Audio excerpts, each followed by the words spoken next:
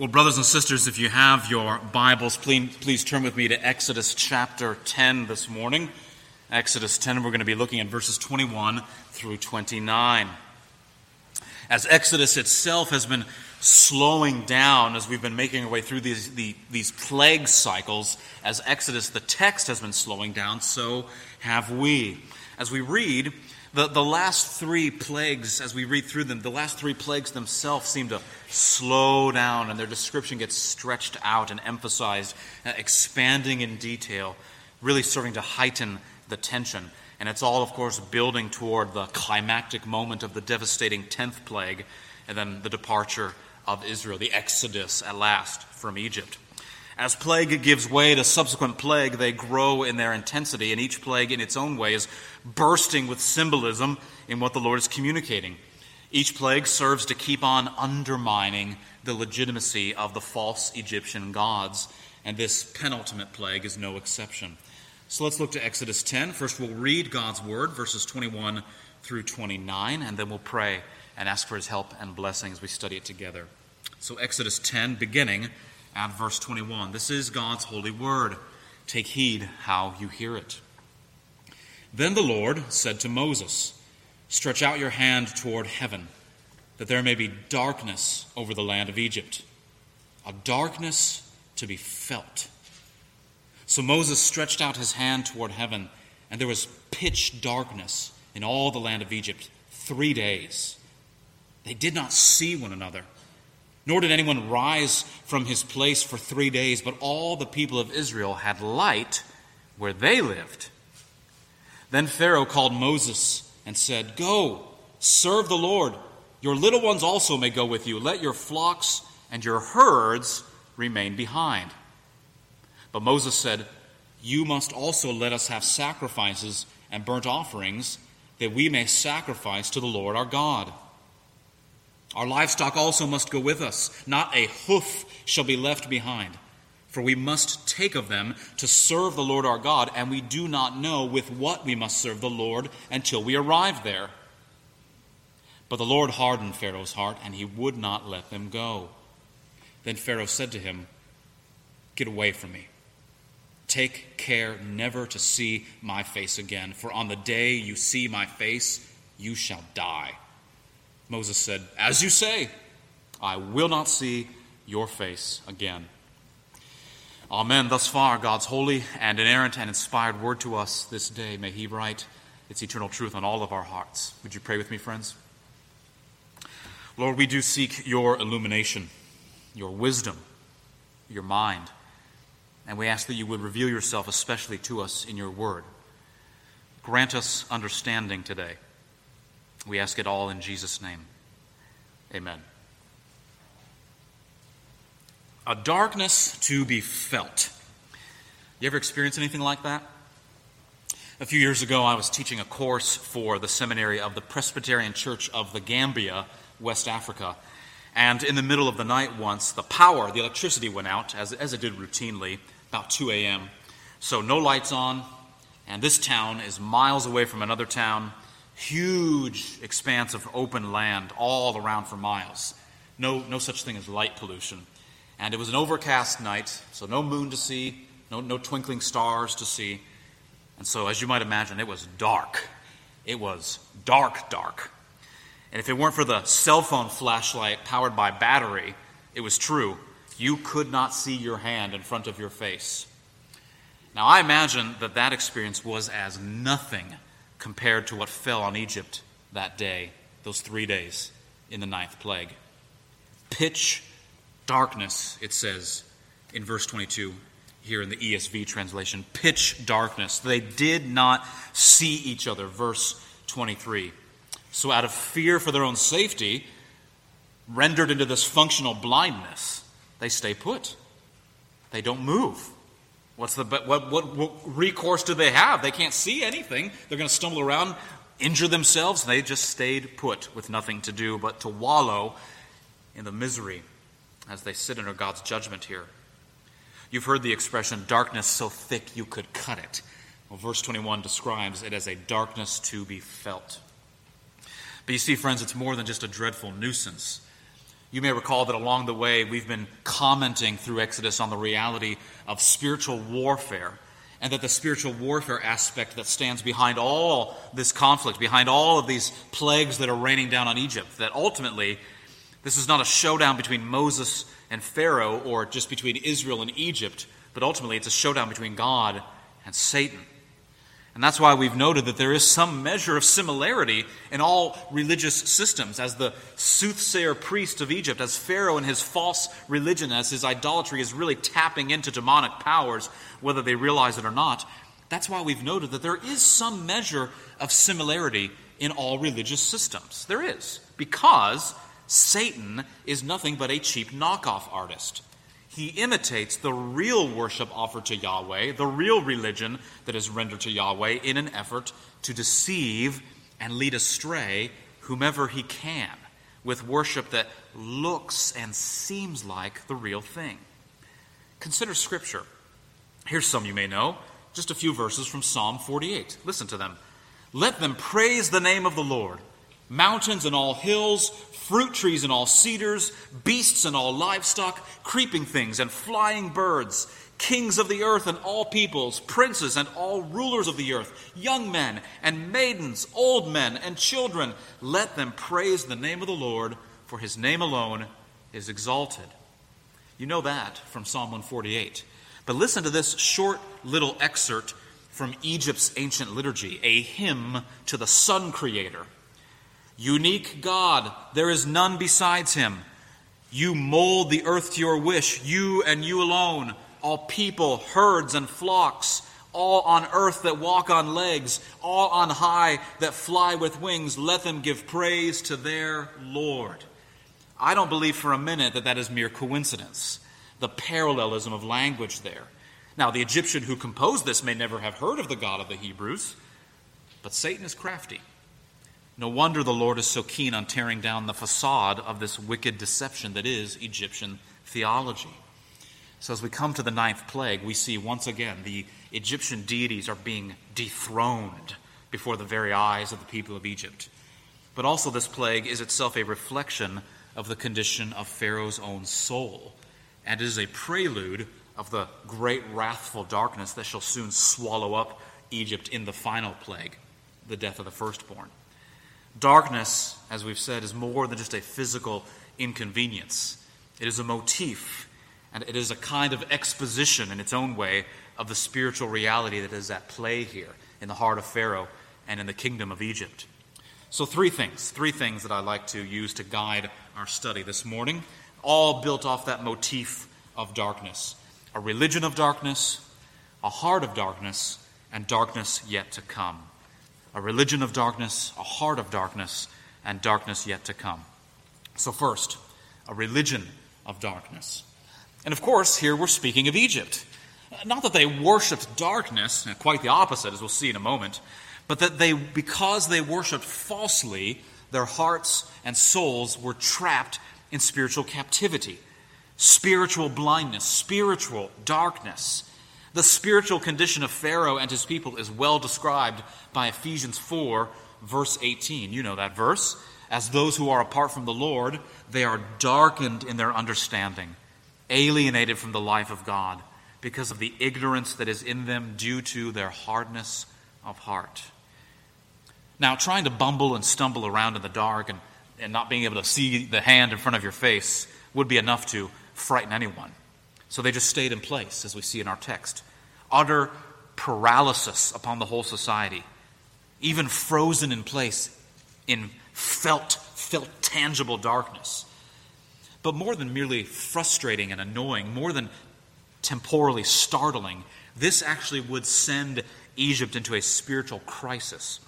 Scholar Stephen Quirk wrote this: "We need to understand the place of the sun in Egyptian civilization before we can rightly begin to know anything about ancient Egypt or rightly begin to understand how devastating this plague would have been to them." Close quote.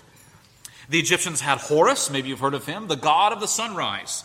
They had Aten, the god of the round midday sun. They had Atum, the god of the sunset. But the supreme deity in their national pantheon was Amun-Ra, who said, I am the great God who came into being of himself, he who created his names, he who has no opponent among the gods. Amun-Ra. Ancient pagan societies had plenty of gods in their pantheon, but there was always a chief deity. You who have studied mythologies will likely know this. For the Greeks, it was Zeus. For the Romans, it was Jupiter. For the Norse, it was Thor. But here for the Egyptians, their chief deity of all their hundreds of deities, Amun-Ra. Every morning, the rising of the sun in the east reaffirmed, in their understanding, it reaffirmed the life-giving power of Amun-Ra. And sunset represented death and the underworld. But the rise of Amun-Ra the next morning offered the hope yet again of resurrection. For the Egyptians, you see, it was a matter of faith that the eternally rising sun could never be destroyed, never be hampered, never be interrupted, never be frustrated. The brilliance of light and the flooding of sunshine throughout this desert kingdom was daily proof to them that their god Ra was enthroned and reigning, and he was omnipotent, never to be shattered, never was Egypt to be overwhelmed as long as Ra reigned. And then suddenly, with nary the snap of a finger, Jehovah, the Lord of hosts, has plunged this mighty pagan kingdom into blinding, suffocating, impenetrable darkness. It gets worse for Pharaoh. Pharaoh was a sun worshiper. But more than that, he was regarded as the son of Ra, the personal embodiment of the solar deity. Egypt's king was Egypt's god. He was a kind of incarnation, they believed, of Amun-Ra as his son, as the embodiment of the chief deity on the earth. The heart of Pharaoh, who was the son of Amun-Ra, he maintained the cosmic order. He maintained the balance and stability of society. Again, Stephen Quirk says, at the kernel of the civilization stands a special relation between the divine father figure of the sun god, the ruler of creation, and his solitary offspring on earth, the reigning king of Egypt. Now, boy, does that sound familiar. We said that Satan specialized in plagiarism and in cheap knockoffs. Right? A supreme deity who has a god-son deity that goes to earth in incarnate form. Satan can try to imitate and deceive, but it becomes all too apparent, oh so quickly, that it is not Ra that brings balance and stability to the universe, but God the Son, the second person of the Trinity, our Lord Jesus, who in the words of Hebrews 1 verse 3, is the radiance of the glory of God, the exact imprint of his nature, who upholds the universe by the word of his power. It is not Ra who upholds the universe by the word of his power. It is the true Son of God, even the Lord Jesus Christ. And the Hebrew people here in Exodus get just a foretaste of that glorious reality as the Lord God Almighty brings Horus and Amun-Ra down in shameful shatterings, even as he exalts his own power, the word of Jehovah. So, verse 22, Moses stretched out his hand toward heaven, and there was pitch darkness in all the land of Egypt for 3 days. The Hebrew, the original Hebrew language, in a very wooden, literal translation, it says this: there was night darkness, or there was dark darkness. You get the point. It's dark. You can't see. Some have suggested that the darkness may have had some natural cause, perhaps a solar eclipse. Now that would have been shameful to Horus and to Amun-Ra to block out the sun as the visual representation of their power. Maybe. Perhaps it was one of the horrendous sandstorms that could kick up in North Africa and in Arabia. Not uncommon. During these blinding storms, Egyptians were forced to stay indoors as their land is covered with a dense brown cloud of sand and dust. Now, that might explain what the Bible means by darkness that can be felt, as it says there in verse 21. But in the end, these naturalistic explanations do not really satisfy what is being said, I think, by the text of Scripture. If the 9th plague was really such a common occurrence, like an eclipse or a sandstorm, then why was Pharaoh so undone by it? Why was he so troubled by it? No.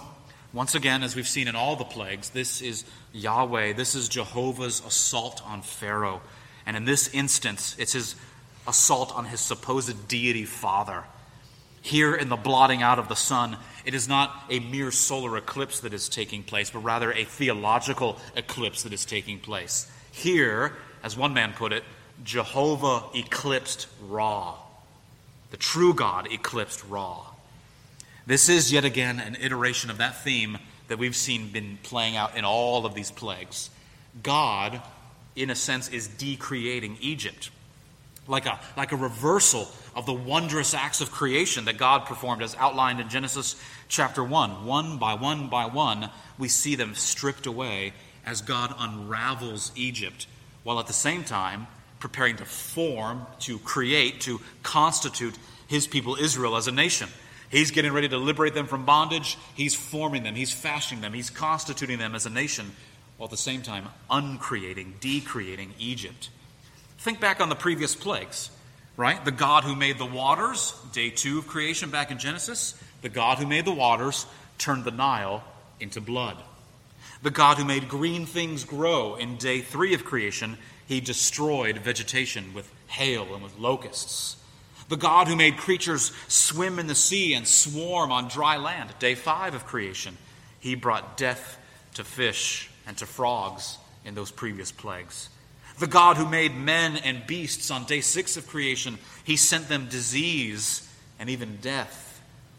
Finally, the God who brought light out of darkness has now made the light fade to black. God snuffs out the sun in an undoing of day 4 of creation. And the God who said, "Be light, let there be light," in day 1 of creation, here he says, "Be not, shine not, out." The magicians could not help Egypt. Pharaoh could not help Egypt.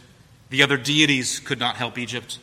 And now the chief deity, the supreme overlord of their theological pantheon and all of their religion, he is mocked, cast aside, and turned off as easily as a man puffs out a candle.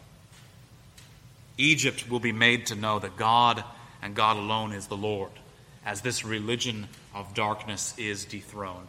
So that's the first thing, the religion of darkness. But then the second thing that we see here is a heart of darkness. This miracle is a mockery of Egypt's religion, but it's also a reflection of the spiritual condition of Pharaoh's own heart. You see that in verse 20, and you see it again in verse 27. The Lord hardened Pharaoh's heart. And it's evidenced yet again by the attempted bargaining that Pharaoh tries to pull off here. This foolish negotiating that Pharaoh engages in. The half offer to agree to assent to the Lord's demands. You see it there in verse 24? Then Pharaoh called Moses and said, "Go, serve the Lord. Your little ones also may go with you. Only let your flocks and your herds remain behind." Now, he knows what Moses is going to say. He's heard the Lord's demands numerous times already. Let my people go. How many times has Pharaoh heard this from Moses and Aaron's lips? Let my people go that they may worship me. But each time he tries to get Moses to compromise, to agree to a sort of half measure. Well, fine if you have to go, but just don't go very far, Pharaoh says. No, Moses rebuts, we need to be far from Egypt because our worship will be a great offense, an abomination to them. We heard that a few chapters ago. Okay, Pharaoh says, well, you can go, but you can't take your little ones. We heard him try to offer that a few chapters ago. No, Moses says, we're all going to go, Pharaoh. All right, he comes back this time. Pharaoh says, fine, you and your little ones can go, but don't take any of your flocks and your herds with you. They need to remain behind. Now, Pharaoh has surely picked up by now, that if Israel left, she ain't coming back. And so he thought, well, if I can keep behind some kind of collateral, something valuable that they need, like their livestock, that will force them to return. That'll prevent them from an utter exit. Moreover, he's still trying to prevent them from rightly worshiping. Did you catch that? Pharaoh knew that the Israelites would need to worship God by offering burnt sacrifices in the wilderness. He'd already argued about this with Moses back in chapter 8, with the fourth plague and the flies. What's more, Moses tells him as much here in verse 25. No, Pharaoh, we need to take our animals with us because we need to worship the Lord and offer sacrifices. Verse 26, our livestock also must go with us. Not a hoof shall be left behind, for we must take of them to serve the Lord our God, and we do not know with what we must serve the Lord until we arrive there." Pharaoh knew. He knew what he was supposed to do, but he would not yield. Verse 24, "Then Pharaoh called Moses and said, 'Go, serve the Lord. Your little ones also may go with you. Only let your flocks and your herds remain behind.'" He knew exactly what God wanted from him. He knew who had sent the darkness. He knew God's covenant name, Yahweh or Lord. He knew that he was supposed to let God's people go. He even knew the purpose for their exodus, for their leaving, so that the Israelites could go and worship their God aright. But no, he still would not yield control to God, still caught in the delusions of his own sovereignty, the delusions of his own power. He sins yet further by refusing to let the Israelites worship God rightly. His heart was still chained in wicked and damnable darkness. But do notice yet again, in this miracle, who is not in darkness? The Israelites were not in the dark. And this is part of the miracle. As with the earlier plagues, God discriminated, and we mean that in a good way. He discriminated between his people and Pharaoh's people. You see there in the latter half of verse 23, "But all the people of Israel had light where they lived," referring to the whole land of Goshen, this suburban region, if you like, where the Israelites lived. This thick, heavy, blinding, suffocating blackout only afflicted the Egyptians. Like the fourth and the fifth and the seventh plagues, and I'm persuaded all the plagues by implication, Goshen is protected. Goshen is protected, Israel is protected, while Egypt is ravaged. This miracle is almost impossible to imagine. Egypt, the kingdom of Egypt, swallowed in this suffocating darkness, not even getting up out of their beds in a miserable, resigned listlessness. And yet somehow, there's this region about an hour or so away from the city center, and there is brilliant daylight.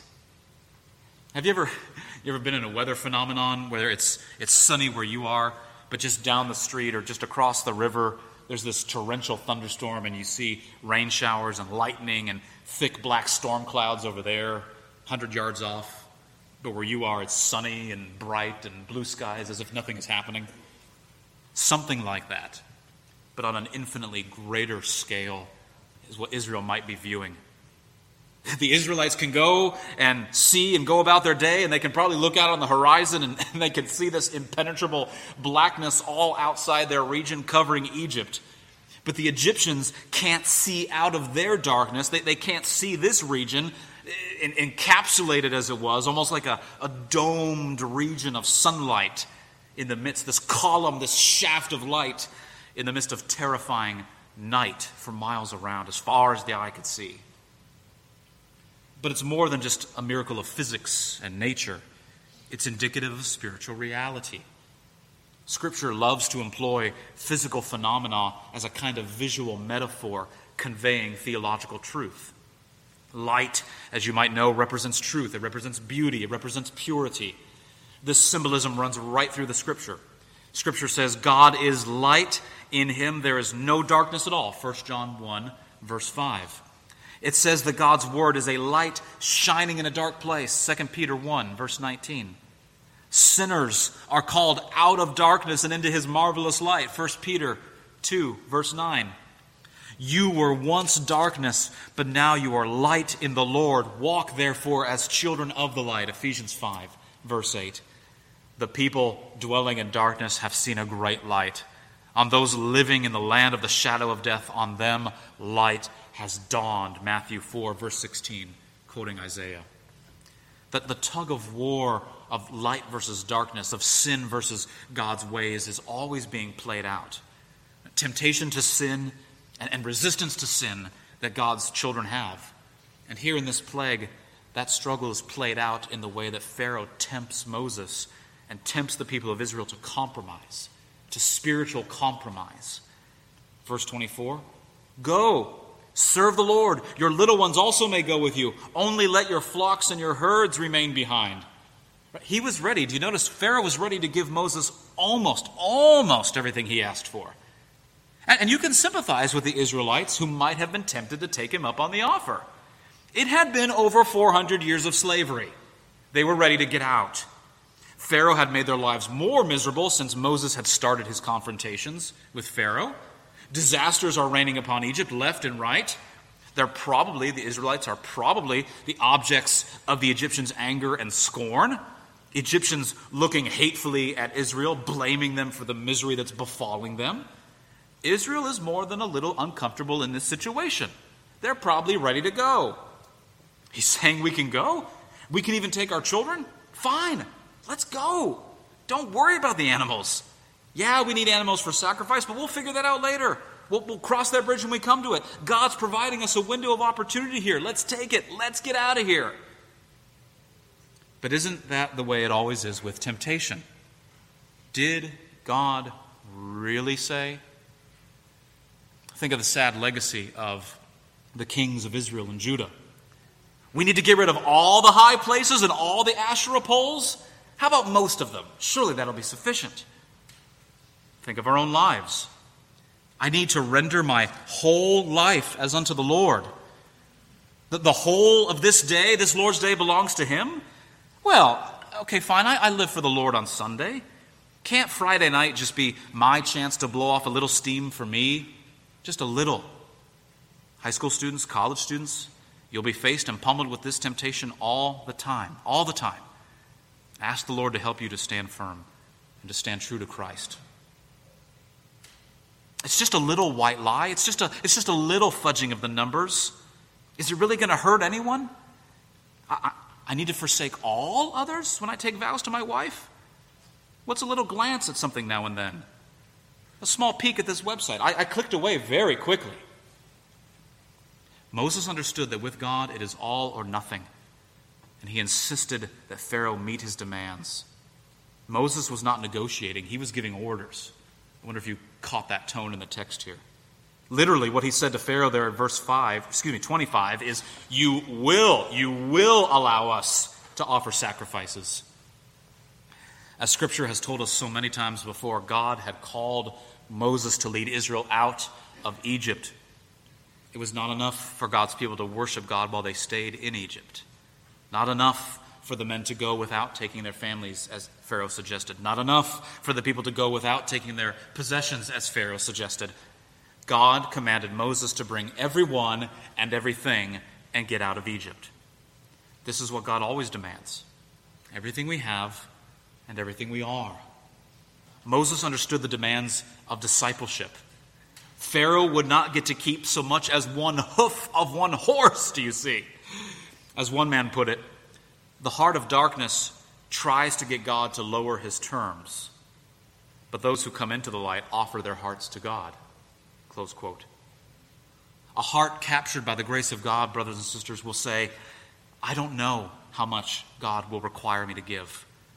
I don't know how costly it will be to serve God in terms of my time, my talents, or my suffering. But what I do know, to quote Paul, is I may suffer the loss of all things and count them as rubbish in order that I may gain Christ. So, a religion of darkness, a heart of darkness, but then thirdly, and very briefly, this plague is a prelude of darkness yet to come. Closer to Pharaoh, it is ominously pointing to the next plague that will befall Egypt, the most dark and devastating of all, the death of the firstborn, the great slaying which passes over Israel on account of the blood of the Lamb. It was the great judgment that fell upon Egypt, such wailing throughout the land. But enraged Pharaoh still would not take heed, and he would eventually pursue the Israelites all the way into the Red Sea to the destruction of his armies. Darkness is coming, Pharaoh. Heed the words of Moses. Heed God's warning. But further from Pharaoh, this plague points to the even greater reality yet to come, when at last Christ shall come again, treading out the winepress of the fury of the wrath of God Almighty, Revelation 19:15. coming with the clouds, and every eye will see him, and even those who pierced him, and all the tribes of the earth will wail on account of him. Revelation 1, verse 7. The point is, judgment is coming. And for those souls still lost in darkness, for lovers of darkness and sin, it will be a day of mournful wailing. Moses bears God's message, and the only chance of hope is to heed God's word. And how does Pharaoh respond? Well, you see it there in verses 28 and 29. Get away from me. Take care never to see my face again. How many people do we know that effectively by their life and by their words and by their action are saying the same thing? Get away from me. Take care never to see my face again. I want nothing to do with these warnings from God that you bring to me. But, dear friends, there is a land of refuge in Egypt. Goshen. You see that? There is light. There in Goshen is light, and there are the people of God. And in Goshen there is safety. In the land of the people of God there is safety. Pharaoh, heed Moses. And you, dear friend, heed the words of Christ. Come to Christ where there is safety. There is refuge in Zion, in Emmanuel's land, among the people of God. Here among God's people there is pardon for sin and a peace that endureth. Heed the call of Christ. Come out of darkness and come into his marvelous light. You say, but I've failed. I've succumbed to temptation. I haven't rendered to God everything that I am and everything that I have, like you were just describing a moment ago. I've failed in those areas. I've sinned against God in those areas.